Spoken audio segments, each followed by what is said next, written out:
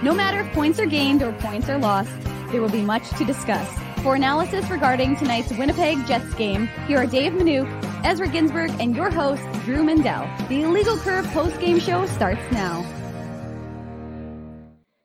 Good evening, Winnipeg. Good evening, Manitoba. For all those joining us live this evening on our YouTube channel and all of our social media platforms, we say good evening, universe, and welcome to the Illegal Curve post-game show alongside Dave Manouk, alongside Ezra Ginsburg. I'm your host, Drew Mindell. Expected it to be sort of a sleepy Sunday, a game against the Anaheim Ducks. You know, usually it's not one that you got circled on your calendar.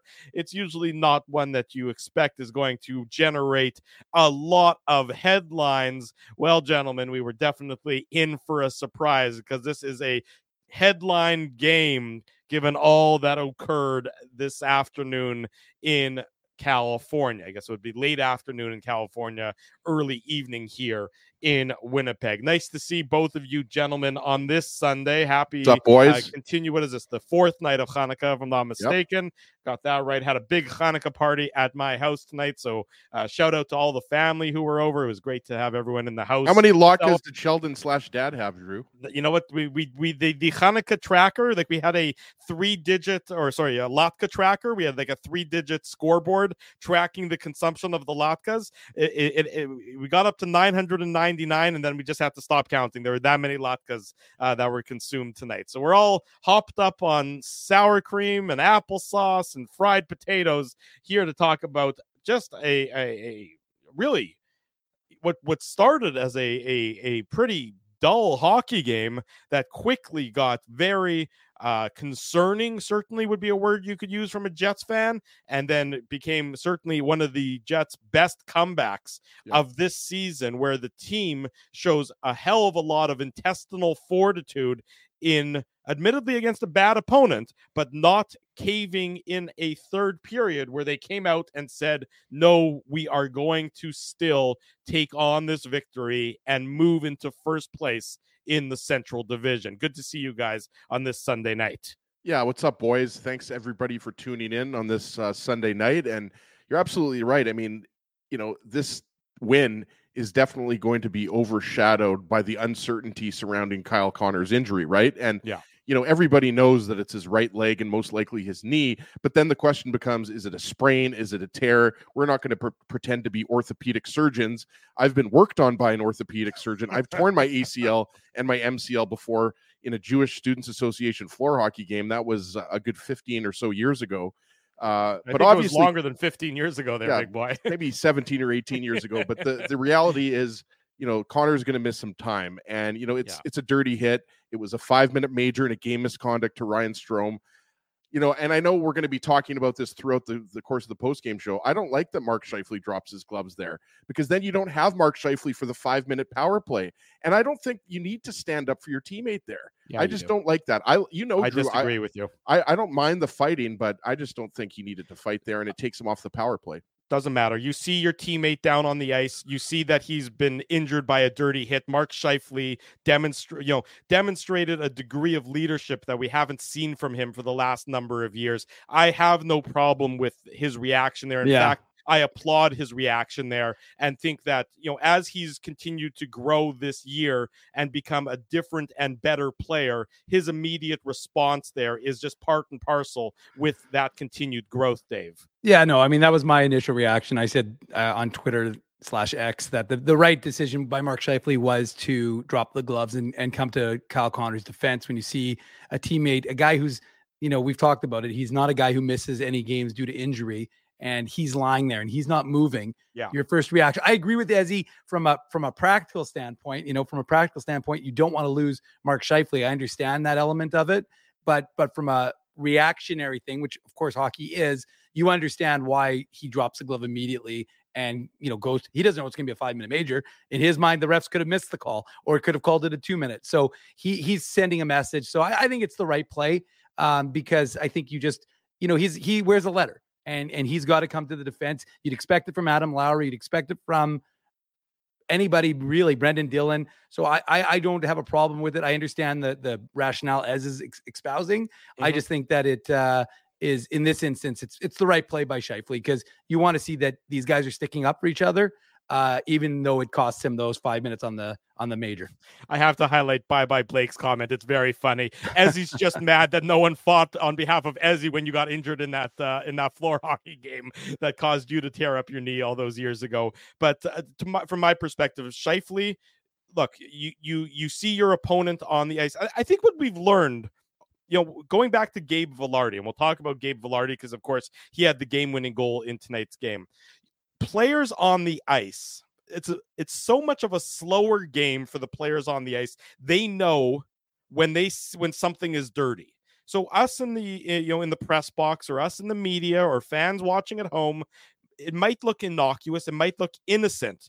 Players know when something happens on the ice that is beyond the pale. Mark Scheifele knows here that Ryan Strome sticks out his knee, right? Mark Scheifele knows that Ryan Strome has, I don't know that he tried to injure Kyle Connor, but you have to expect that when you stick out your knee, it can lead to an injury.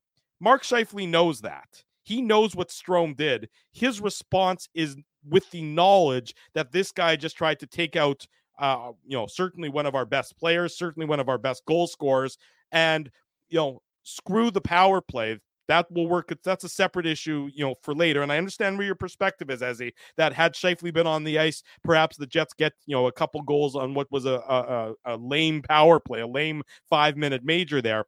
But in that reaction, in that moment, I think Mark Scheifele did what he needed to do. Think about all the nonsense that we heard out of Toronto when I can't remember even which Leafs player was injured on that hit, and nobody responded in kind.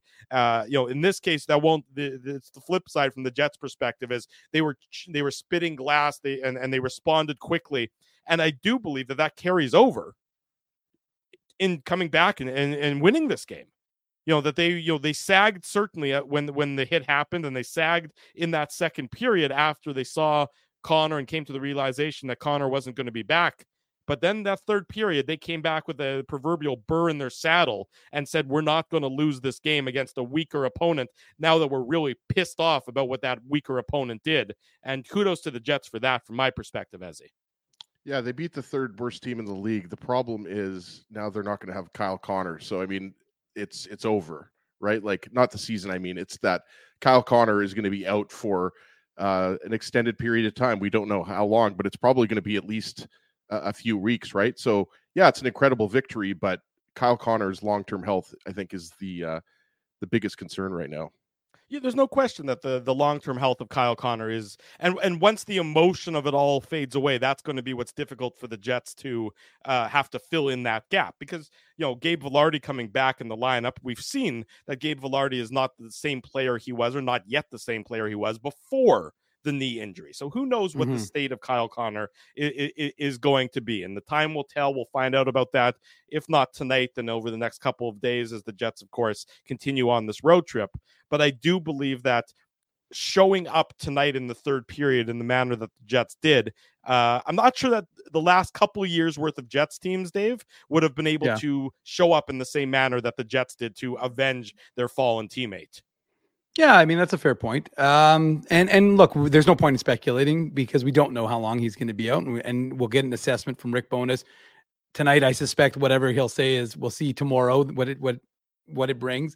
They're heading to San Jose after the game, where they'll take the Sharks on Tuesday. So, I mean, to me, you like the fight back. You like the comeback. It was a sleepy game. I was hoping that I'm happy to see so many of you in the chat right now, because after that first period, I thought we'd all be falling asleep and forget about, the post-game show at that point. Got a little more spicy, a little more heated finally. But yeah, I mean, it's definitely a tough situation when you lose a guy like Kyle Connor, who's been such a important piece of this Jets club and who scores, he's right there amongst the goal leaders in the good one by Spency. Now the Jets have some room for Ohtani, but it is. I thought he's going to Toronto.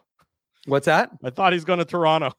Well, potentially, but the fact is that it's tough, and we'll see what happens. But the mentality has to be that when a guy goes down, even a guy who's got 17 goals on your team, we'll see if the plug and play aspect of this Jets club can maintain, and that's what we're going to find out And we don't know. We don't know the extent of that. This could be a stinger, could be whatever. It could be simply precautionary, or it could be significant. So we'll find that out when we find that out. But for now, we have to look at the hockey game that we witnessed tonight in Anaheim.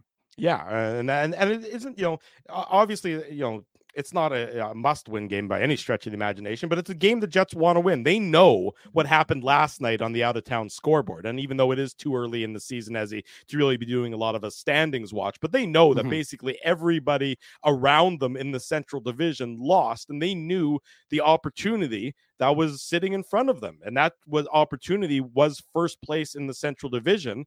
And for a while there, especially in that third period when Anaheim took the 2-0 lead, it looked like it was going to be a combination of bad and worse for the Jets tonight. And you can say whichever one was bad, whichever one was worse, between losing the game and losing Kyle Connor. But the fact that they were able to come back and now are atop the Central Division is something they can be proud of. I mean, you don't get any awards for it, you don't get any medals for it, but after 26 games, the Jets are the top team in their division, and that's something that I don't think any of us really were expecting to say at this point in time. Yeah, absolutely. There's no doubt that this was an impressive win. Like you said, when Adam Henrique scored the goal to put the Ducks up 2-0, I mean, the Jets were in trouble there. And they're down Kyle Connor, their best player.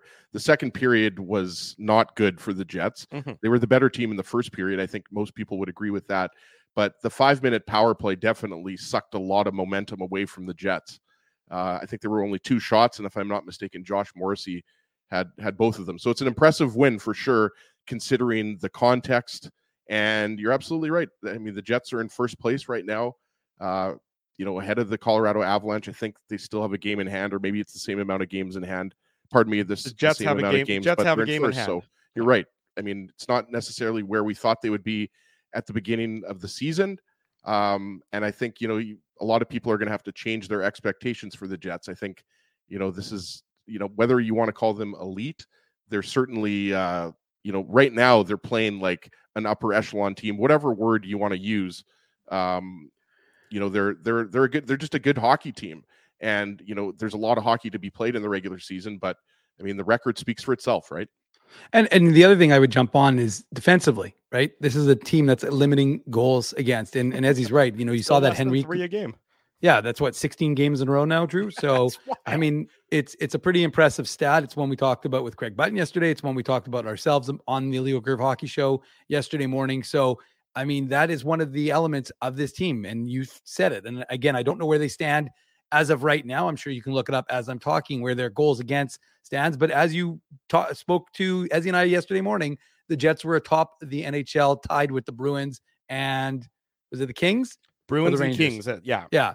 So the Bruins and the Kings were, and the Kings and the Rangers are doing battle tonight in New York. But the Jets defensively have been a much better team. And so you wanted to see that continue. And as he's right, the Ducks aren't a very good team, and they're dealing with a lot of injuries. I thought we might see former Winnipeg Jets draft pick 2014 fourth rounder Chase DeLeo, who's the captain of the San Diego Gulls, but he was dealing with it. I think he had an MCL injury. So hopefully Chase Jr. would be around too. Yes, that's true. But I think he's been out he just got back in the lineup for San Diego. But the fact is that the Ducks have dealt with a lot of injuries. They're not a very good team. They still have some NHL players, and they've got who is it, Vetrano, who's got 14 goals. So they can still, and John Gibson. I mean, I highlighted it before the game started.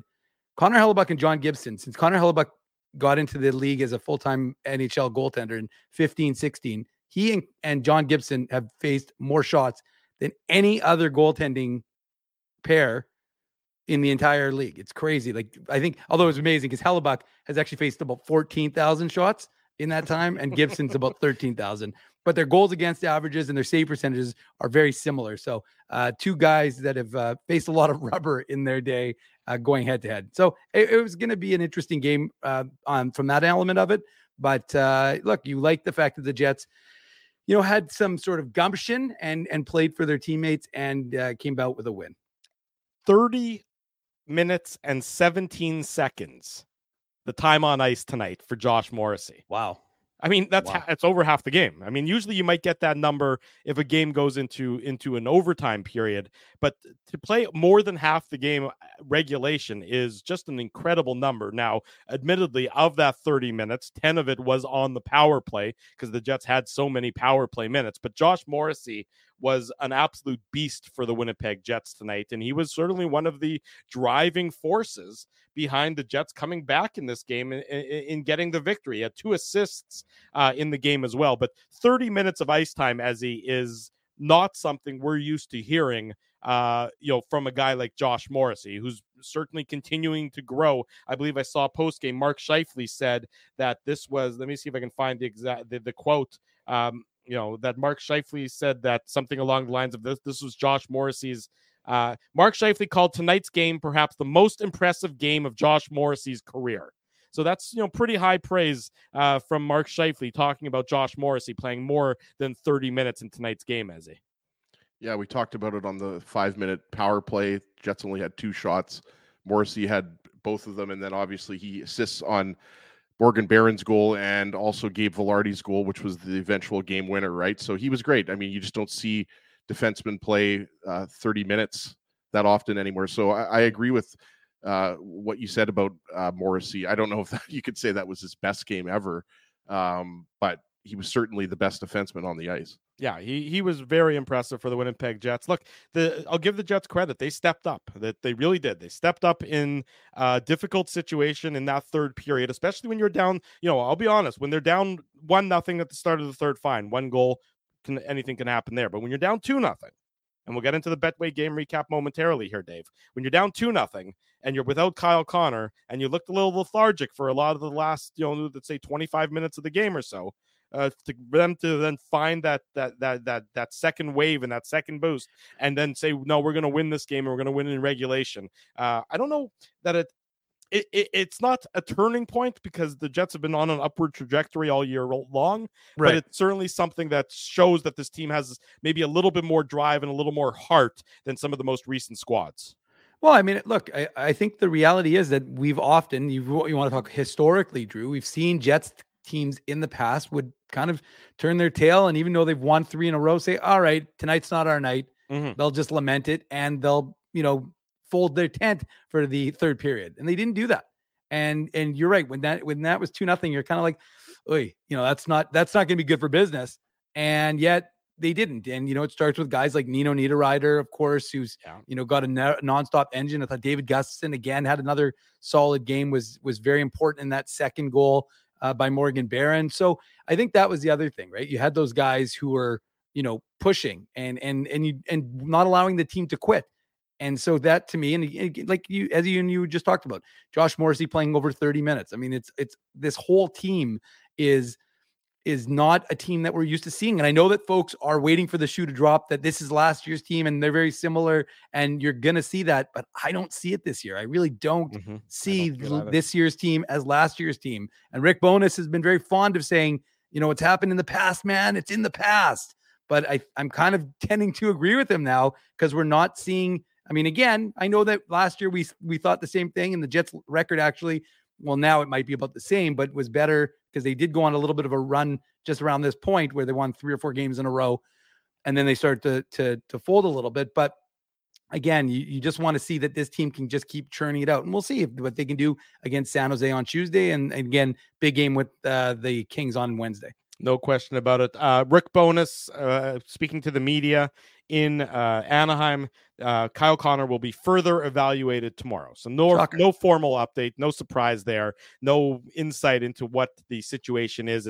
Doesn't look good, certainly, but we'll find out more tomorrow, which means, of course, you'll have to keep it locked to illegalcurve.com for all your latest on Kyle Connor. And of course, later after the post-game show, illegalcurve.com will have your comprehensive game recap from tonight's 4-2 Jets victory over the Anaheim Ducks. Let's get into the game recap courtesy of our friends at Betway. The Betway game recap. Big thanks to our friends at Betway for their continued support of the Illegal Curve post-game show. If you're looking for a place to lay a wager legally, you should choose Betway, the most trusted name in sports betting. For more information and to bet your way, check out Betway. Big thanks to them for their continued support. So we mentioned that, the first period, 14-8 shots on goal in the first period, and it was a relatively, I would describe, normal first period up until, of course, the Kyle Connor injury. That's when everything was quickly turned on its head. That injury coming at the 27-second mark of the second period. So the first period where I thought the Jets played well against an opponent that they really are better than. They outshot the Ducks 14-8 in the first period, and after 20 minutes, I'd say it was pretty normal, pretty straightforward. Nothing that anybody would have expected was going to result in one of the more noteworthy, newsworthy contests of the season so far. So that, really don't need much to get into in that first period, I'd say, aside from, what we talked about. Jets had a couple of power play opportunities in that first period. Troy Terry takes a tripping penalty at 7:03. No dice for the Jets. The Ducks take a too many men on the ice penalty at the 12:44 mark of the first period. Again, no dice for the Winnipeg Jets. Power play certainly wasn't good even before Kyle Connor got injured in that second period. Yeah, and I think, the goal that was scored in the second period, it's Neil Pionk is in the penalty box for holding the stick, and it's Troy Terry and Max Jones kind of playing catch to the right of Connor Hellebuck. Mm-hmm. And, a lot of focus was on Brendan Dillon here and how he goes down. And obviously, no problem with that play, right? Like, he's trying to disrupt. They've got a bit of the triangle going there. And, it's just a rebound, right? Like Alex Killorn, a guy that, kind of reminded me of Ryan Kessler, wearing the same number and the same type of player, obviously two-time Stanley Cup champion with the Tampa Bay Lightning. But yeah, look, it's just Troy Terry puts the puck on net, and Brendan Dillon is just a step behind Alex Killorn there, and he puts it behind Connor Hellebuck. And I think there was only about 10 seconds left on the power play. Yeah, so the power play goal for the Ducks comes at the 16:07 mark of the second period. You're absolutely right. There were exactly 10 seconds left. Neil Pionk was in the box for holding the stick. That second period, again, that injury to Kyle Connor, and that's certainly going to be the headline. Would be the headline. Sorry, let me just go on a bit of a tangent. If one of the top 5 goal scorers in the league goes down, and let's say that top 5 goal scorer's name is Connor McDavid or Austin Matthews or anybody that doesn't play on the Winnipeg Jets, Twitter, X, social media would be abuzz by the insiders. Okay. It happens for Kyle Connor, probably the least appreciated, greatest goal scorer in the NHL currently. Not a word. They took Sunday off and they kept Sunday off. It jumps out at you. It's all I'm saying. It's noticeable how when things happen here, and I know that it's the reality of being Winnipeg and being a small market and everything else, but it just, for whatever reason, it annoyed me particularly tonight that nobody from the great mecca of media in Toronto batted an eye at Kyle Connor going down on a dirty hit. And it's going to take, if maybe they'll notice tomorrow if there's not big news in Leafs land, but that bothered me tonight. Kyle Connor, never mind Winnipeg. Yeah. But Kyle Connor, as an elite goal scorer in the league, deserves better. The NHL. Are you saying that there's just been lack of attention, lack of tweeting about it? Is that what you're talking about? Yeah, I'm not sure what you're talking about. Unless you were watching tonight's game, and unless you're a Jets fan and a Ducks fan, you probably weren't watching tonight's game. Nobody has said... After that first period, I don't know how many Jets fans were still watching that game. Nobody has said word one about that injury. Not one of the... not one of the big, the capital M media. You're talking about guys. on Twitter, because TSN has it on their website. Yeah, but okay, I'm talking about Twitter, which is where a lot of people still go, for better or worse, for their sports news and for their immediate sports analysis. I think it's actually just bizarre because Kyle Connor is not just where he is currently behind Nikita Kucherov. He has been for quite some time one of the best goal scorers. So whatever subjective term you want to use, top 5, top 10, whatever. So to me, it is a little bit bizarre because it is a significant injury. Again, we don't know how long Kyle Connor is going to be out. It could be one game. It could be 2 games. It could be 2 months. We have no idea. So it's all speculation at this point. We have to wait until tomorrow. But yeah, it's bizarre. Yeah, I haven't been glued to Twitter or /X. So I have no idea if, guys like Elliot Friedman, Darren Drager, Pierre LeBrun, I have no idea. I can't speak for them, but it is bizarre that they haven't put something out on social media. And to that, so while Drew was talking and you were finishing up your thoughts, I went to Drager's. He did retweet that the Maple Leafs goaltender Joseph Wall is out week to week with a high ankle sprain, but that happened yesterday. Yeah, but I'm saying that Drager's been. Drew's right. That was yesterday. So no, I know, but I'm saying so he retweeted that yesterday, but nothing today, and I haven't checked Friedman. Look, I mean, guys, this is not breaking news by any stretch. When we remember Gabriel Velarde's comments about the injury that he suffered when Blake Lizotte, his former teammate, took him out. Yeah, and what was my comment? I was like, how the hell is that not making waves? He basically called his teammate an idiot and said it was a stupid thing to do. And again, it reverberated here in this market, and in LA, it made a lot of waves, but elsewhere it just doesn't. And that's just the reality. And look, I mean, I think that the Jets, if we're going to bring this back to hockey, I think the Jets like having that chip on their shoulder. I think the Jets like having the disrespect, if you will. Maybe the fans and the folks in the chat, they also like that disrespect because, maybe that'll make the victories all the more sweet when folks in Toronto have to pay notice. But I mean, again, it is what it is, and that's just the reality. But hey, that's why you come to illegalcurve.com or the Illegal Curve Hockey Show or the Illegal Curve Postgame Show, because we have the Jets, the Moose covered inside and out. Breaking news, Ryan Reeves just took a dump. I think they're breaking into live coverage to talk about that. So 1-0 for the Anaheim movement. Yeah, 1-0 for the Anaheim Ducks after 40 minutes. The Jets certainly looked a little lethargic in that second period, coming to the realization that they are going to be without Kyle Connor, certainly for the remainder of the game. The Jets PR team tweeted that out, and that was no surprise to any of us in the power play. Terrible 27th birthday present. Yeah, it was his birthday yesterday, so congratulations. Yeah, your knee has been taken out on a dirty play by a guy hanging on to his NHL career by a thread, and now the Jets just have to hope that Kyle Connor's knee is still held together by more than just a thread after that dirty play by Ryan Strome there. 1-0 for the Ducks after 40 minutes, and it gets from bad. Andrew, to hold worse. on. We should say the power play was anemic, and it's not just the 5-minute. It was the minors as well. The power play just didn't have it going on, and it was and the other thing I'm going to say, and I wonder what the people in the chat have to say about this, but the ice, and I mean that obviously both teams have to play on the same ice, so it's not that this is a poor Jets thing, but the ice looked like it was terrible. And Morgan Barron blew a couple of tires skating, and then you saw Ehlers at one point during the play was fixing the ice. So it just seemed very unusual, and maybe that impacted the way, but the passing seemed off. It really didn't seem crisp from the Jets tonight. And so again, I think that's a function of maybe where they were playing a little bit. Maybe they were a little demoralized losing 81, but I also thought that the ice just didn't look fantastic. I would agree with your assessment there. There was a concert at the arena last night in Anaheim. That's why the Jets had to get dressed. What concert?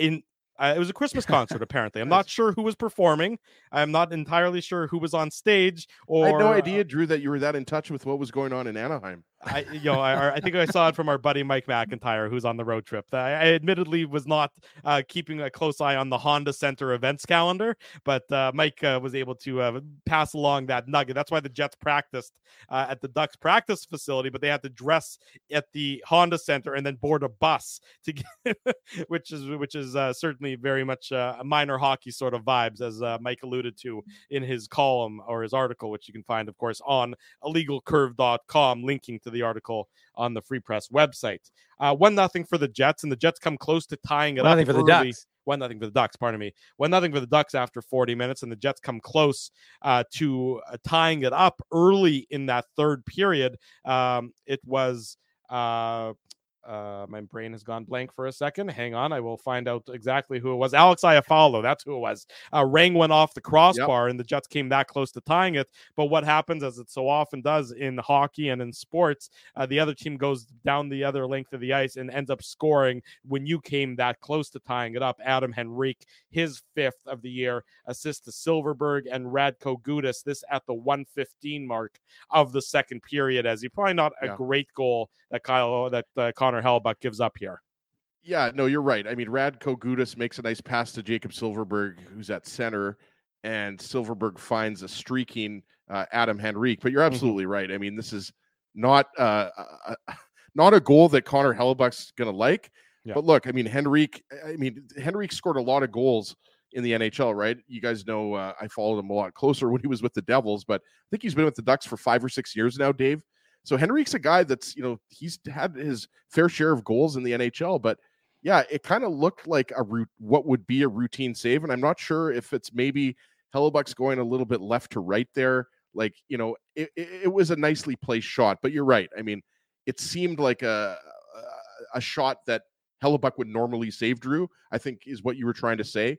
And at that point of the game, that was only a minute and 15 into the third, I think. So you're down 2-0. And, Kelly Moore mentioned this. I was listening to the radio broadcast between the second and third period. And Kelly Moore mentioned, I think he said that the Ducks have only been leading 3 times prior to tonight's game. So this would have been 4 times that the Ducks have all year. Yes. And obviously this is their first loss. Yes. We're 25, 26 games into the season, and they've only led 4 times after 2 periods. So going up 2-0, the bench probably thought, okay, I mean, this is going to be, win number 4. Our time to shine. But, the Jets obviously fought back. But, yeah, I mean, that was not, let's say, the prettiest goal that Connor Hellebuck has let in. No, but what was pretty, Dave, was the Jets' response to that goal. Yeah. And that's almost where they said, okay, enough's enough. We're going to get this one. And it takes all of 43 seconds later, Nino Niederreiter gets his 7th of the year, assist to Vlad Nemesnikov and Brendan Dillon. And this is just Nemesnikov with a really nice effort and a really nice play.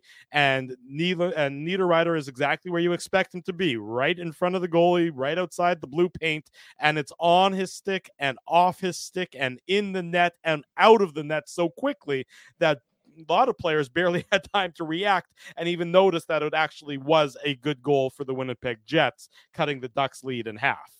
Yeah, and look, there's a couple things that deserve kudos on this one. First of all, Vlad Nemesnikov coming back after missing the last 3 games. And, he was talking to Dan Robertson during the first intermission and talked about just trying to get back into the flow of the game. And, it's not easy when you've missed some time. And obviously he hasn't played a game in December. So this was his first one.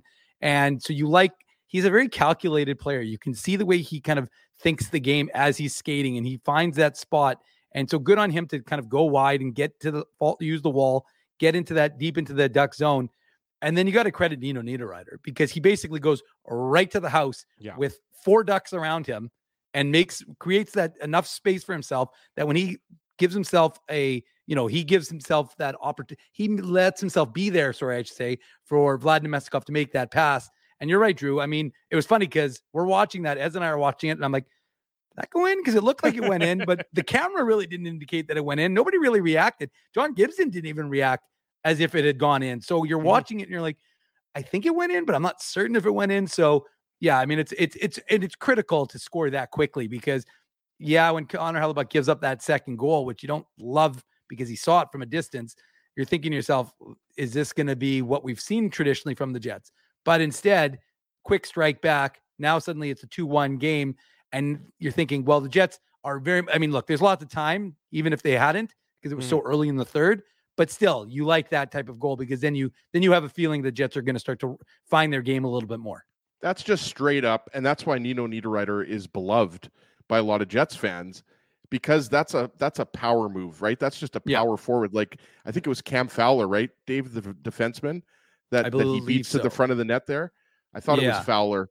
But yeah, that's just a power forward move. And like you said, that's a huge goal to just, take some momentum back for the Jets. But yeah, great work by Nemesnikov, who starts that play kind of around center ice and, puts a nice pass in front for Niederreiter. But just a great, there's no other way you can describe it by just saying, it's a great net drive by Nino.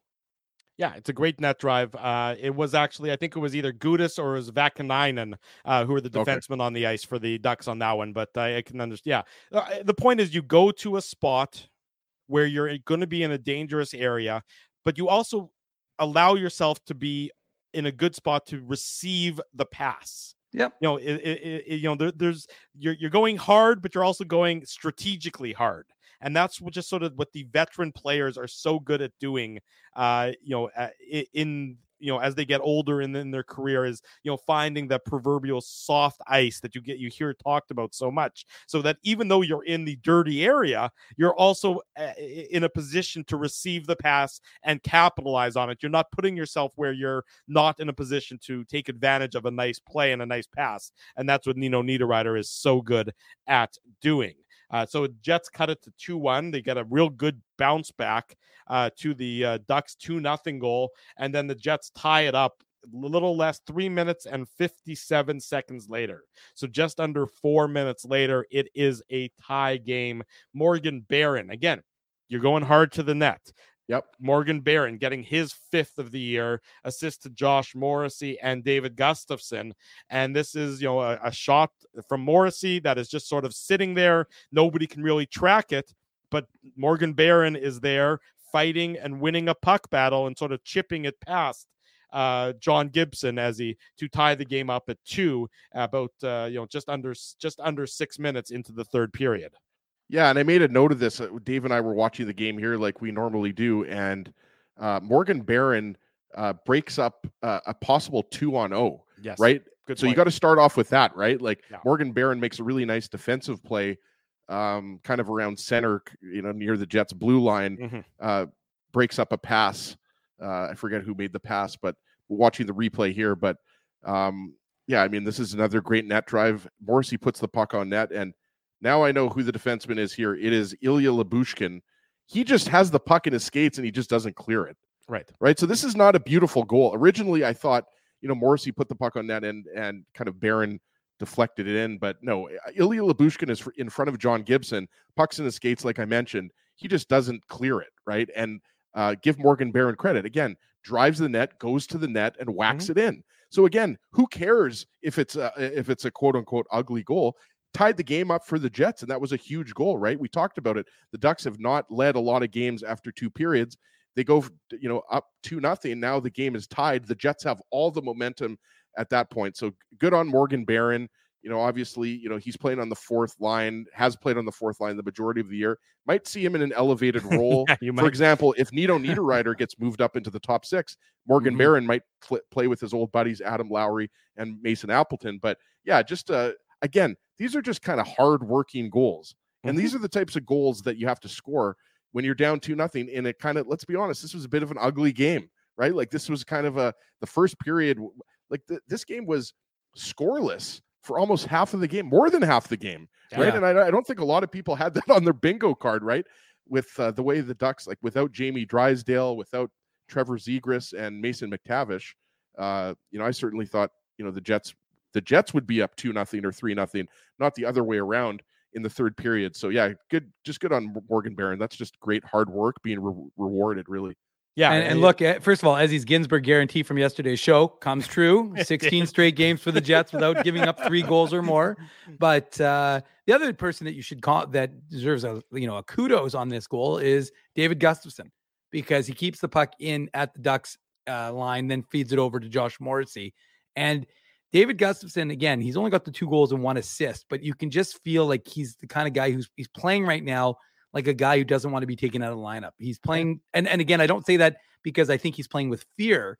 I think he's just playing like a very assertive, aggressive style that he knows is making him integral to the lineup, and one that's not going to see him casually removed when, and of course now with the injury to Kyle Connor, he doesn't have to worry about that as much, but you never know, right? And so actually Johnson-Fielby comes out with Vlad Nemestikov's return today. And you saw, I think, from David Gustafson, again, more and more, we saw it in the last game. We talked about it as he talked about it. And I think he's continuing that in this game, in this season so far. So you like that. And suddenly it's a 2-2 game. And suddenly you're going, whoa, okay, well, this is more of what you're expecting from the Jets. And suddenly now they're in it to win it. They are certainly back tied up at 2s at this point of the third period. The Jets have all the momentum, though. I mean, again, you're playing against an Anaheim team that is fragile at the best of times because they're really not a good hockey team. So, and they know, these guys know when you're a good hockey team and when you're not a good hockey team, and they know that they're not a very good hockey team. So the Jets just need to keep the pedal on the metal, and both teams had some chances. The Ducks almost retook the lead. The Jets almost took the lead. There was a couple loose pucks. I remember the Connor Hellebuck poke check. That was where I can't remember. Which was terrible defense by the Jets. Terrible defense, no question. It was atrocious. Yeah. I can't remember which Ducks player was basically in all alone, but Connor Hellebuck managed to outweight him and poke the puck away because was it Max Jones? It might have been. I think that's exactly right, Ezzy. It certainly looked like I was watching that happen. I'm like, okay, well, this looks like it's going to be a goal for Anaheim. Hellebuck, that was a game saver. I mean, it really was. I forget if it was a pure poke check or if it was him kind of just leaning his body forward. But what he did was he basically angled Max Jones out of a scoring chance, right? Because he never got a shot off. That's right. Well, he knew. He was like, I'm not letting Ezra Ginsburg be wrong. I can't give up a third goal. 2 is fine, but I'm not giving up a third. Yeah, look at Connor Hellebuck looking out for your best interest there, as he has no clue who I am. Yeah, well, that's not true. But chances at both ends. That was a big play by Connor Hellebuck, and then the Jets get the game-winning goal off the stick of Gabe Vilardi, and this, even though it's a tip, is our Seagram shot of the game. The Seagram shot of the game. Big thanks to our friends at Seagram's. I have a lot of cleaning I have to go do after the show ends, so I might as well do it while I have a little bit of a buzz on. So hang on. It was a small shot, but big thanks to our friends at Seagram's. I never, in my early 30s, I never thought that Drew, I'm in my early 40s now, by the way, for those who don't know, but I never thought that Drew would become a bigger drinker than me. Like, he's drinking the IC beer, he's drinking Fireball. Didn't see that coming, but. Well, sometimes we become degenerates at different points in our lives. You were a degenerate from the solid ages of about 14 to 39. And so I'm starting a little bit late. I'm a late bloomer, let's just say, things of that nature. Well, but, Fireball, I think I don't know if it was last show or a couple shows ago. I mean, it just goes down so smoothly. Yeah. So thanks. Shout out again to Seagram's for making my Fireball dreams come true. There you go. And for all for all the T-shirts that they gave all the folks that we distributed at the last show at Boston Pizza. Yeah, last Thursday at the live broadcast of Boston Pizza, our friends at Seagram's were kind enough to provide some swag that we were able to give out to all those. We've got who lots were more. Trust Dave is the swag king. Yes, yeah. Dave M always has swag.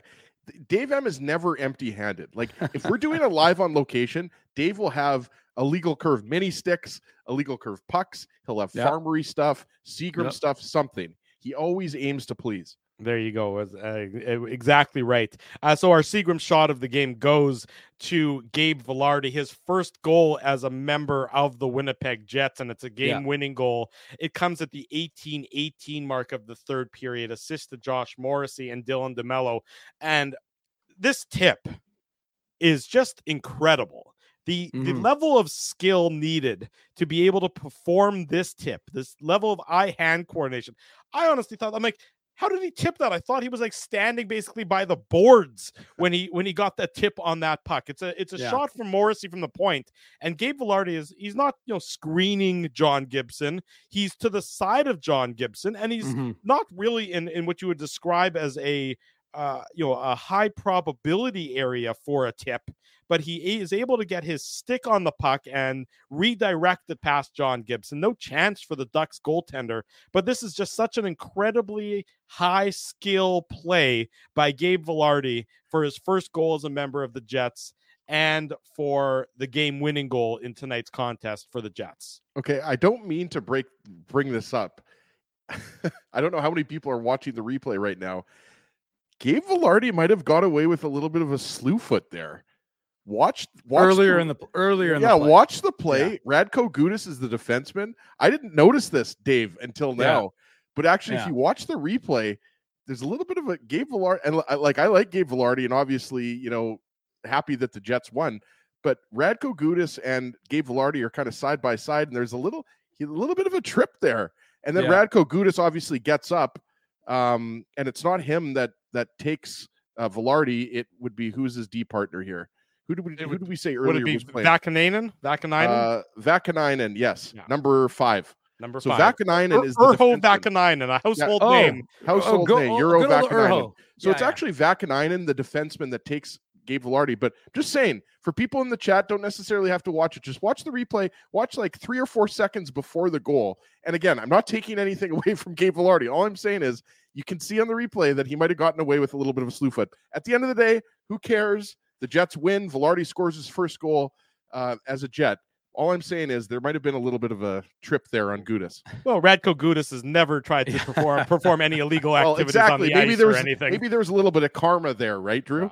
Yeah, exactly. No, but the one thing you have to talk about is the fact that you're right, Drew. I mean, when Ez and I first watched it, we're like, did Morrissey somehow get that in? Because it didn't seem like there was anyone even close to blocking Gibson's eyes. And then you realize that he's a good, seems like he's 5 feet away from even being anywhere close to a difficult area. But again, you credit Gabriel Velarde for, having the presence of mind to have his stick available. And the defenseman, it's kind of like watching a football. Guys, not paying attention to the play. And Velarde tips that home beautifully. And it's his first goal for the Jets. And the one thing I liked from the play was I liked that the Jets were still pressing. They felt you could sense that the Ducks, I thought the Ducks were sitting back, hoping to just get to overtime and think anything could happen in OT. But to me, I like that the Jets kept pushing because I think the Jets were smell a little bit of blood in the water and anticipating that there was going to be an opportunity for them to take out Anaheim. So I like that they kept pushing. And again, it's appropriate that it's Josh Morrissey because he was, as we talked about, such an important part of this game.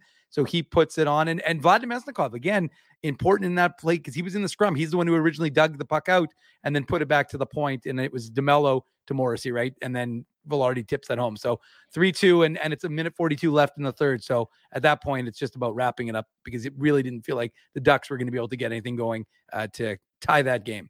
And the Jets made sure the Ducks weren't going to be able to get anything going. They kept possession, in the offensive zone, or at least on their stick until right about the 55-second mark. And then that's when the Ducks were able to gain the zone, but weren't able to do anything. And then a nice play, Nikolai Ehlers to Mark Scheifele. And this one even was had a little bit of a headhunt going on as Ehlers chipped the puck up. One of the Ducks players came in and missed him, but certainly noticed, took a run at Nikolai Ehlers to try and break up the play. And Mark Scheifele also noticed that after he put the puck in the net, he did a quick turnaround and told one of the Ducks players, gave him a piece of their mind. I don't know if he said the word frick or if he said the word stronger language. Ross Johnston, I think it was. Ross Johnson, who of course played for the New York Islanders and was acquired off waivers by the Anaheim Ducks, I think maybe about a month ago or 6 weeks ago. Certainly one of the Ducks players took a bit of a run at Nikolai Ehlers, but missed. Ehlers with the nice chip into soft ice, and Scheifele, and there's sort of something poetic about it. Scheifele with the response on the Kyle Connor hit, and Scheifele into the empty net to give the Jets. And if you looked at the score and you didn't watch the game, you say, yeah, the Jets should beat the Anaheim Ducks 4-2. This game had more meaning, and this victory had more meaning for the Winnipeg Jets, and they're full marks for the 4-2 victory in Anaheim. Winners of 4 in a row now. The Jets are first in the Central Division, and they're next in action on Tuesday night. Drew, it was Pavel Mintyukov, the first-round pick. It wasn't Ross Johnson, but you're right. I mean, he did take a bit of a run at Ehlers. We apologize to the Johnson family. Yeah, exactly. No, and I mean, at the end of the day, they get the empty netter. The Jets win. It's their 4th win in a row and their first place in the Central. So all that matters right now is that, but also what matters is hopefully, this isn't going to be an ACL, MCL tear, and it's going to be shorter term because obviously if Kyle Connor is going to be out for 2 months, 3 months, whatever, longer possibly, I mean, that's going to affect the Jets offense big time. Well, I'll tell you what, after we come back from break, Rick Bowness had some very interesting comments about that hit that was laid on Kyle Connor. The Jets had some interesting comments in their post-game media availability. We'll bring you some of those comments. We'll talk about those comments. We'll put them up, the quotes of those comments. So stay with us. Much more to come. It's a Sunday evening. The Jets victorious 4-2. It's the Illegal Curve post-game show. Drew Mandel, Dave Minuk, Ezra Ginsburg with you. Much more to come. Don't go anywhere. Your coworkers love you because you always make them laugh. You're the life of the party with stories that have them rolling on the floor. Or maybe you're just the quiet one in the corner with the one-liners that just slay. Do you have what it takes to become Winnipeg's funniest person with a day job? Try your luck. Hit the stage at Rumors Comedy Club, and you could be walking away with $1,000 cash. Winnipeg's funniest person with a day job. Presented by Rumors. For all the details, head to rumorscomedyclub.com. So you're a pizza person, you married a wing person, but somehow your kids are salad people. You can't pick your fam, but you can pick your BP meal deal, starting from $18.99 for takeout or delivery at bostonpizza.com. The game can change just like that. Accidents happen when you aren't protected. So now what? Getting to your injury quickly can make all the difference. Help prevent them from being game changers with Linden Market Dental Center. Bonding, crowns, bridges, and dental implants. State-of-the-art treatments are available to help you get back in the game. To learn more, visit lindenmarketdentalcenter.com. Creating smiles for life. Whoa, Ezzy, everything okay? You look stressed. Of course I'm stressed. We're moving, the house is upside down, the kids failed miserably at packing the fine china, and my life is in chaos. Chaos! Yes, that does sound like a problem. What am I going to do? Ezzy, relax. Rolly's Transfer Moving and Storage is the answer. With 60 years of experience in moving Manitobans and a track record of exemplary customer service, one call to Rolly's and your stress is gone. No job is too big or too small. Just visit Rollies.com and they will take it from there. Thanks, Dave, and thank you, Rollies Transfer Moving and Storage, online at Rollies.com. Boston Pizza harnessed Fanalytics to test if the game is better at home or at Boston Pizza. The results are irrefutable. Catch the game at Boston Pizza, powered by Fanalytics. For 3 generations and over 80 years, Tough Duck has been making apparel that works and plays as hard as the people who wear it. From jackets to work boots and everything in between, Tough Duck's clothing can handle the harshest environments, even the illegal curve hockey show. Work to live, live to play. Visit toughduck.com. Shortly after the bottom of the hour, welcome back to the Illegal Curve post-game show. Drew Mandel, Dave Manouk, Ezra Ginsburg. Reminder, so the Jets play Tuesday night. The game starts at 9:30, which means the post-game show is going to start Wednesday morning, right around 12:15 in the morning. So please join us Wednesday morning, bright and early, or very, very late, depending on your perspective. 12:15, give or take, it'll be the post-game show after the Jets and the San Jose Sharks. And then just because it's not enough late nights in a row, we're going to do it all again on Wednesday/Thursday morning after the Jets and the Los Angeles Kings. Drew, we should be hitting up Frank and Mauro Zappia for some cappuccinos at that time of night. We're going to need them. I need for the next espresso. I need double, triple espresso at that point in time. Espresso, cappuccino. We're going to need a lot of caffeine for those late night games. Yes, there's no question we're going to need a lot of caffeine at that point in time. It's going to be a late night Tuesday and a late night Wednesday, so please join us then for post-game coverage after the Jets and the Sharks, and then the Jets and the Los Angeles Kings. Okay, so here's Rick Bowness on the Ryan Strome hit that injures Kyle Connor. Quote, this is courtesy of Mike McIntyre of the Winnipeg Free Press, who's on site on the road trip through California, so we appreciate him bringing us these quotes. It's a knee on knee. He sticks his knee out. You hope that's suspendable. The referees made the right call. 5-minute major and a game misconduct, and we'll see where it goes from there. So that's the Jets head coach on the hit that injured Kyle Connor. And he's 100% right. It's not like, this is a blatant kneeing penalty. The player, I just don't know if he gets suspended because there was a game misconduct. You have to, and again, Drew, I think, look, all things being equal, I think you could argue that's even more than a game, maybe even a couple games, 3 games. Mm-hmm. I'm just saying, I literally don't know if we're going to see supplemental discipline because, as we've talked about, it's really the NHL Department of what the hell is going on, right? Like nobody knows like what plays are going to get suspensions or fines. So Rick Bowness is 100% right. All I'm saying is like, I'm not going to necessarily hold my breath that there's going to be a 1-game suspension. There could be. I'm just saying I'm not going to hold my breath. I think that's fair. I think it's such a crapshoot to know what player safety is. I mean, look, we saw the whole controversy with the hits recently. Hits into the boards, right? And so you're like, one gets 0 minutes in penalties, another gets a 5 in a game. Yeah. There's no consistency, and so it's very difficult to know what the hell these guys are thinking half the time. And so until there is that sort of understanding that this is going to be what this type of when you again, it's funny if you just use the rule book. It's just the weirdest thing. You have rules, they're not hard to enforce. If you do this, you get this. If you do that, you get that. If it's determined that this looks like that, well, then you can you can account for it in that way. So these are the rules that the NHL has. Just follow the rules. And then, because the problem is the worst thing that you can have is a situation where people are going like the coaches and the players, we don't know what the hell is going to be. Right. Yeah. And what you end up happening is guys take matters into their own hands, and then Evander Kane's claiming that Ryan Hartman is, dragging his skate across his face. And you've got other guys, like it becomes like, law of the jungle, because they're like, well, we don't trust the NHL to actually handle this. So we're going to take this into our own hands. And so it's an unfortunate situation in that regard because of the lack of transparency. I mean, like, honestly, those stupid videos that they put out with the monotone voice. Do they still do those videos? I don't know. I mean, the Jets haven't really been involved. I think the question is, Drew, does anybody watch those videos if they do put them out, right? And I think to Drew's point, Drew mentioned this, in the first few minutes of the show. The worst part about this is that Kyle Connor was on pace for a career high in goals. Yeah. And again, we don't know. He could be back. He could be back earlier than we think. I mean, we just don't know.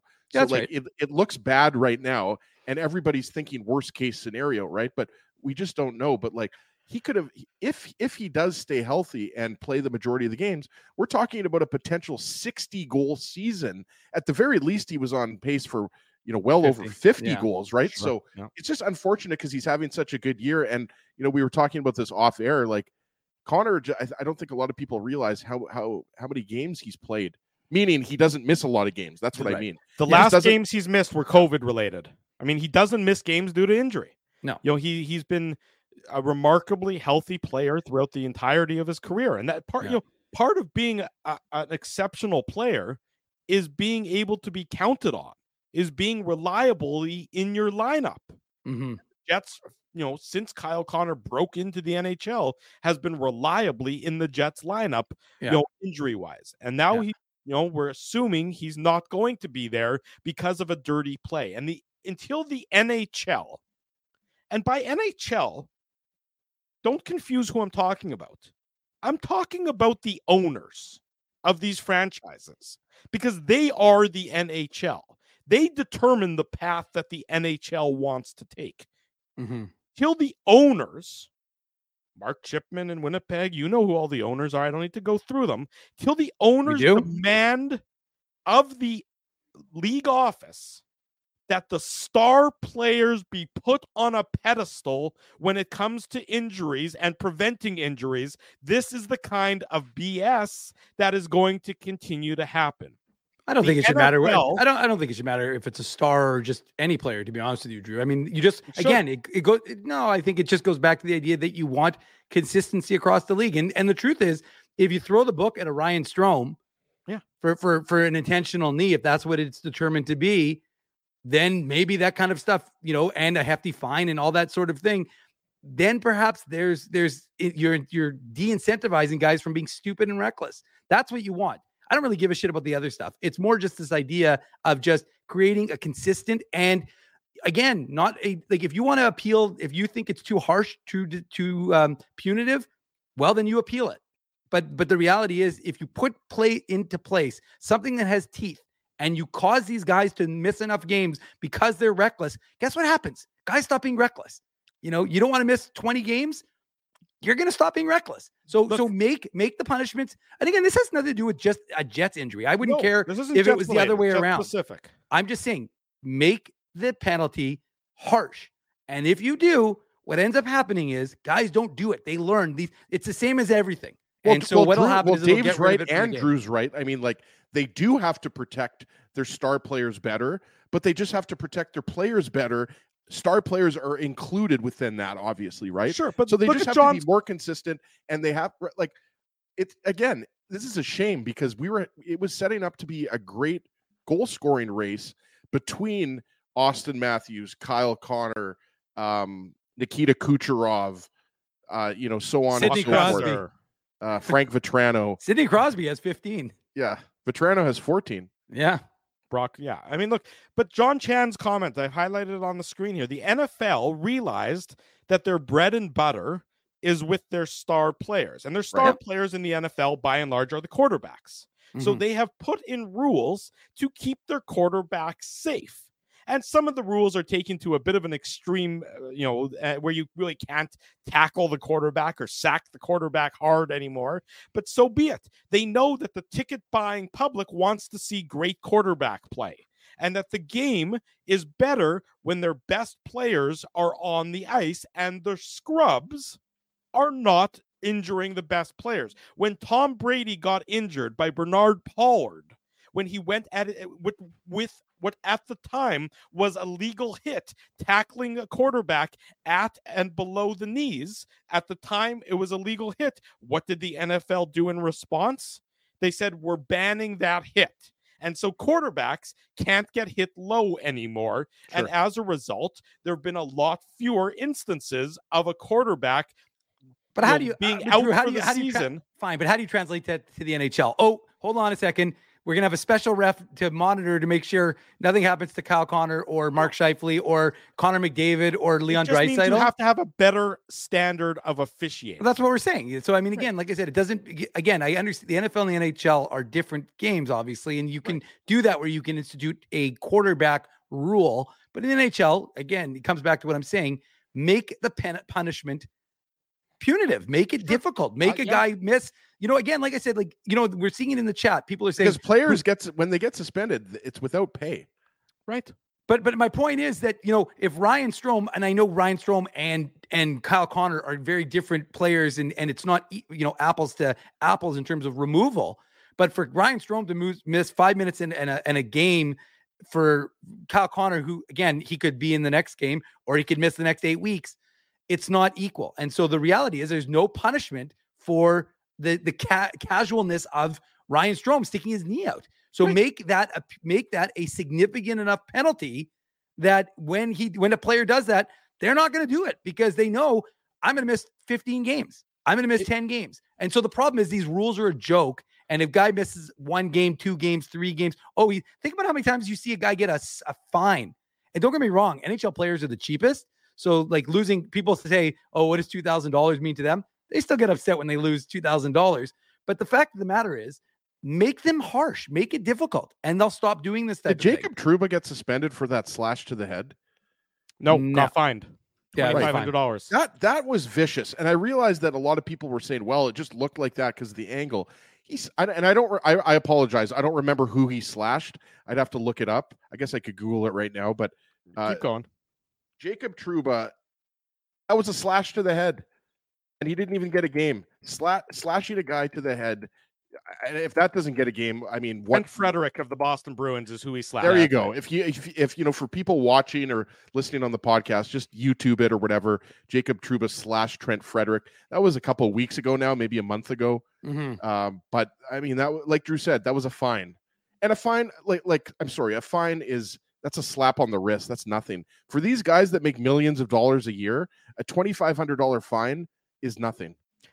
Look, you want improved officiating, you want consistent discipline meted out by the head office. It starts with a dictate from the ownership and a dictate from the general managers. So, all the complaining about George Peros. Thank you, Ed McStinko. All the complaining from the general managers, or all the complaining, it starts with the front offices of the teams themselves. They can be the ones who can demand a better and better treatment and more consistent treatment. As soon as they do that, then you'll see it change. Until that, It's never going to change, and you're going to have the roulette wheel, and you're going to have guys like, frankly, if I had to play for the Anaheim Ducks this year, I'd rather be suspended. So I don't think Ryan Strome's going to mind that much that he might get suspended and miss a couple of their games. What's the difference going to be? They're going to lose 48 games this year instead of 46 games. Who the hell cares at that point in time? But the point is, the Jets are now likely to be without one of their superstars, and the Anaheim Ducks, the penalty that'll be handed out to them will be a very minor inconsequential slap on the wrist. Couple other comments from Rick Bowness before we get to the Tough Duck hardest hitting comment. Rick Bowness on Mark Scheifele stepping up to fight Ryan Strome. Quote, "That's the leader Mark is. That's why he didn't hesitate to jump in. He saw what happened. He saw it was a dirty hit, and he addressed it right away. So good on Mark." More from Bonus on Josh Morrissey. Quote, "The last 2 games, he put the team on his back, which he's capable of doing. He made some great plays. He's so great with the puck. He's just a tremendous skater. Elite hockey IQ. He's made some awesome plays at the right time." And the final one, Rick Bowness on Gabe Vilardi getting his first goal, the game-winning goal. "Huge. We talked to him this morning. We just want him to get going and get aggressive. I don't worry about mistakes. Just get your feet going. Play aggressive. Play with an attitude, and we'll deal with the rest." Rick Bowness is taking credit for Gabe Vilardi's goal. Just like a big salad from Mindy's or wherever it wasn't Mindy's. Whatever the name of the rest. What? No, Mendy's. Oh no, Mendy's was the restaurant. Monk's Cafe. Wasn't it Monk's Cafe? Yeah, it was Monk's. Yeah, okay. Yeah. There you go. There was the soup where it was a cream soup and did he crumble? That was Mendy's. Yes. But nonetheless, we don't need to soup get down is a meal, I think. We don't need to get down a Seinfeld rabbit hole. Instead, we'll wrap up the post-game show with the Tough Duck hardest hitting comment. The Tough Duck hardest hitting comment. I immediately realized what I did. After this, we'll do a Manuk Moose minute, but dear God, Dave, please keep it tight. Go ahead, Ezzy. Who gets the Tough Duck hardest hitting comment? We're going to give it to Rob Noakes. See Rob Noakes in these post-game shows a lot. So, Rob, thank you for your continued support of our IC. Obviously, we thank everybody for joining us. We've got over 300 people watching. We had over 450 earlier. So, obviously, a lot of people pumped up about the Jets' 4th win in a row and the fact that the Jets are 1st overall in the Central Division right now. Rob's comment, you see it there. I would love to put that third line out for the 5-minute power play right away because they would remain composed and show the power play 1 and 2 what to do. I like that because that was a unique, it's a good comment by Rob because you obviously don't see that very often. Teams have their number 1 power play, their number 2 power play, and we know that the Jets were emotionally affected by a Kyle Connor leaving the game in the way that he did, right, with the knee injury. So, Rob, send me an email. I like that comment a lot. Ezra@illegalcurve.com, or you can slide into my DMs on X/Twitter @ICSEG, and Tough Duck will ship out a toque to you. We actually got Tough Duck to ship out 2 toques to Leslie Mitchnick, who won the hardest hitting comment a few games ago because unfortunately, he didn't get his toque last year. That might have been my fault, Leslie. I apologize. We have a lot of Tough Duck hardest hitting comment winners, so we're going to send Leslie 2, and we're going to send Rob 1 for tonight's comment. There you go. Congratulations. And Rob's, by the way, in Uruguay, is he? Oh, I did not know that. Hopefully, Rob has a Manitoba address, but we'll figure that out. Okay, but does Rob live in Uruguay? I don't know if Rob is currently in Uruguay, so we don't know if Rob lives there. Well, Rob, are you in? Do you live in Canada? Because if you're in Uruguay, that might be a little bit expensive. I could always go to Uruguay. Uruguay. I was going to say, Uruguay is a beautiful country. Great. I believe they've won the World Cup of Soccer, if I'm not mistaken. Pretty sure that's not the case, but they're a good soccer. No, they're a good soccer nation. Oh, he's in California and Uruguay there, so we're good. He's in 2 places at once. That's even more impressive. I believe that is his saying residence-wise. Thank you, Dave. I understood what. But hold on. But Rob's dad lives in St. James, so we can even get some local elements. It's getting closer and closer. Eventually, it's just gonna as he's just gonna deliver it upstairs to Dave's bedroom somehow or another. Okay. By the way, you guys thought I didn't know what I was talking about. Uruguay has won 4 world championships in soccer. Wow, really? 4 World Cups? World Championships. I was like, that seems like you're making a distinction there. No. What's a world championship in soccer? They've won 19 FIFA official titles. All I know is on Wikipedia it says Uruguay is one of the most successful teams in the world. Wow. As he played FIFA soccer on his Genesis with Uruguay and won a game is what happened. Uruguay is powerful in soccer, and it's very hot there. So, Rob, there we go. Matthew Thompson. They says they won the first World Cup. Thank you, Matthew. And then IC3PO said you poo-pooed what I said, Mindell. I have my soccer knowledge. Yeah, it's a hell of a knowledge you have there.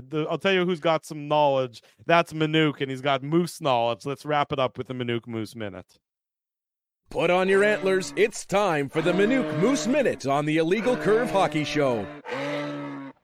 I'm going to keep this one tight. Please. I tells you. So the Moose were in Calgary to take on the Wranglers. They're one of the best teams in the Pacific, and Manitoba did not have a very good fate on Friday. I didn't get a chance to talk about it because I forgot because we were in such a rush to finish the show on Saturday morning. But I won't go into that one other than to say that the Moose had a good first period, terrible second, and even though they were having a better third, goals-wise, they weren't. So they lost 6-2. They were looking for to earn themselves a split in the rematch So it didn't get off to a very good start. Now, again, injury-wise, Chaz Lucius, the 2021 first-rounder, he took a maintenance day last week, which I thought was unusual. I wasn't certain. Turns out he wasn't able to play either of the games. So hopefully when the Moose get back to town, they're back tonight. But they're back on the ice on Tuesday. We'll get an update on Chaz and also Kyle Capobianco. He's dealing with a hip issue, head coach Mark Morrison told me last week. So he missed both games this weekend. Dmitry Kuzmin, the 2021 third rounder, he played his first 2 AHL games this weekend, I should say, in Calgary. And things got off to a poor start because much like the Jets, the power play for the Moose was not good today. They gave up not one, but 2 shorthanded goals. Dryden Hunt, he opened the scoring for Calgary in the first period, about midway through the first, to give them a 1-0 lead. Artemi Nizev, not a good play actually on either of the shorthanded goals against and the 5-on-5 goal, but it was not a great goal to give up. But 2 minutes later, Jeffrey Viel, he ties the game. He gets his second, right place, right time. And Brad Lambert, got to talk about him because he had a beautiful play, whip around the zone, create some time and space moving his feet, and he set up that goal. So now it's 1-1. And then again in the second period, deja vu. Again, the Wranglers score shorthanded to take a 2-1 lead. And you're like, oh, God, I've seen this script before. But the Moose fight back. Christian Reichel, who's been doing everything but score, gets his first goal of the season. And you could see that it was weighing on him. I talked to him about 10 days ago. And he was like, I feel like I'm doing everything right, but score that goal. Well, he scored the goal through the monkey off of his back. There was a lot of excitement. Originally, we thought Jeffrey Viel scored it. But Reichel, kind of like Velarde, got the tip, tied the game 2-2. Third period, again, midway through the third, the Wranglers take a 3-2 lead. And you're like, well, that's not going to be good for business because you just didn't know if the Moose were going to be able to fight back. But sure enough, who again? Christian Reichel. 13 seconds after the Wranglers took the lead, it was 3-3. Both teams traded chances. Neither team scored during regulation. So, of course, it goes to overtime. In OT, who else? Brad Lambert, 2022 first rounder. And Big Bad Brad. And now let me tell you, it's on all of our socials, our Instagram, Twitter, blah, blah, blah, blah, blah. It'll be in the morning papers if you need links to it. He just wheeled from the Moose zone right into the Calgary end. And, 3-on-3, there's too much space for him. And he scores I think it was his 8th goal of the season. So now he's got up to 8 goals, 9 assists, 17 points. He's top 10 in rookie scoring right now in the AHL. His shooting percentage is unbelievable. I think it's like 17.4%. Remember, he's playing center now. So Brad Lambert, he was going all game. And the other player who I thought was really good was Nikita Chibrikov. And I know folks are asking me who I think will be recalled. I don't think either of them will, because I think what you're going to do is you're going to disrupt what they're doing right now with the Moose. And I know it's Kyle Connor, and potentially you want to replace that player with a guy in that similar mold. But I don't know that the organization wants to take that risk. I guess we'll see what it does in terms of how long Kyle Connor is going to be out. But to me, Lambert and Chibrikov and Jilkin and all those young guns are really learning the pro game right now for the Moose. So I don't know that you want to disrupt that. You could always recall a guy like Jeffrey Viel or Tom Donato or whatever. And again, it depends on how long Kyle Connor is going to be out. But right now, my guess is, my thought would be that they're not going to want to disrupt the Lamberts or the Luciuses or the Chibrikovs from what they're doing right now with the Moose. I could be wrong. Maybe Jeff Malott gets a call up. He's a goal scorer. He deserves it. He's been playing very well. We just don't know. It depends on, like, again, Dave, like if it's a short-term injury, the likelihood is lower than if it's a long-term injury, then you might call up a goal scorer. But I mean, you know the Moose better than anybody, so I'll trust you, Dave M. But yeah, like I don't think we should necessarily hold our breath that Big Bad Brad's going to get a call up because he's doing really well with the Moose right now. Well, and remember, and it's worth noting, Brad Lambert's playing as a center. So are you going to disrupt the idea of developing as a center to put him as a winger in replacement of Kyle Connor? Like, again, and the other thing is that's a ton of pressure. Like guys, Brad Lambert isn't Kyle Connor. He's fast. He's not Kyle Connor. Kyle Connor's played, what are we on right now? 7-8 years of pro for Kyle Connor. Right. So you're not going to put Brad Lambert into Kyle Connor's skates, metaphorically speaking, and expect him to fill that exact same role just because he's fast. So again, my feeling is you're going to leave Brad Lambert at center with the Moose, continuing to play 20-something minutes a game and developing the way he's developing. Same with Nikita Chibrikov, who's developing nicely. He's even higher than Lambert in terms of points. I think he's got, he might be one back because Lambert had a goal and an assist today. But the point I'm making is that I just don't think you're going to want to disrupt their development when, as he said, you can pull up a Malott, a VL, a Toninato, or whomever, even a Reichel, and get a guy who's going to go into that mold. Again, not the same level as Kyle Connor, but you may not want to disrupt things the way things are going down with the Moose and up with the Jets. There you go. There's the Manuk Moose Minute recapping everything going on with the Manitoba Moose. Want to remind people, Saturday morning, the Illegal Curve Hockey Show, 9 a.m. We're going to be live on location at Farmery Brewing. Dave's wearing the hat. I'm drinking the beer. As he's wearing the hoodie. As he's wearing the hoodie. Yeah, there you go. That's coming up Saturday morning, 9 a.m. We're going to be at number 2 Donald Street. That's the Farmery Brewing retail location. We'll do the IC Hockey Show from there. So if you're looking for something to do on Saturday morning, come on by. Grab yourself some IC beer. Grab yourself any of the great products that our friends at Farmery have available, and come say hi and tune in for Saturday's Illegal Curve Hockey Show. That's coming up at Farmery Brewing, number 2 Donald Street. Of course, we'll be back on Tuesday night / Wednesday morning. That's going to be for the Illegal Curve post-game show after the Jets and the San Jose Sharks. So it's going to be a late night / early morning. So please let's hope they recall Leon Gavanke. Yeah. I mean, we'll see if it's Leon Gavanke's revenge game. So stay with us after that game on Tuesday night for the latest edition of the Illegal Curve post-game show. Want to say a big thank you to all of our sponsors. They make the post-game show, the Saturday show, the website a possibility. Our friends at Rumors Restaurant and Comedy Club, Linden Market Dental Center, Zappia Group Realty, Betway, they're the title sponsor of the post-game show. Tough Duck, they're, of course, the Tough Duck hardest hitting comment. They're our friends sponsor that.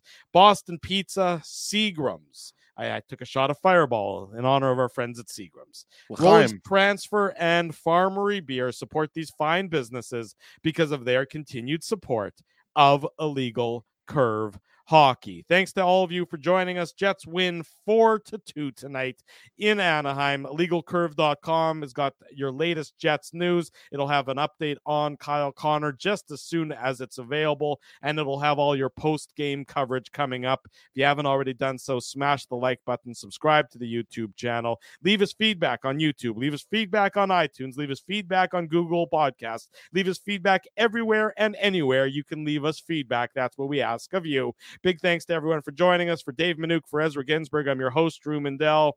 Until Tuesday night / Wednesday morning, we wish you good night and good luck. And thanks for watching the Illegal Curve post-game show. Thanks for listening to this broadcast from Illegal Curve Hockey. For more great Illegal Curve content, subscribe to the Illegal Curve YouTube channel, follow at Illegal Curve on Twitter, Facebook, and Instagram, and visit your online home for hockey in Winnipeg, illegalcurve.com.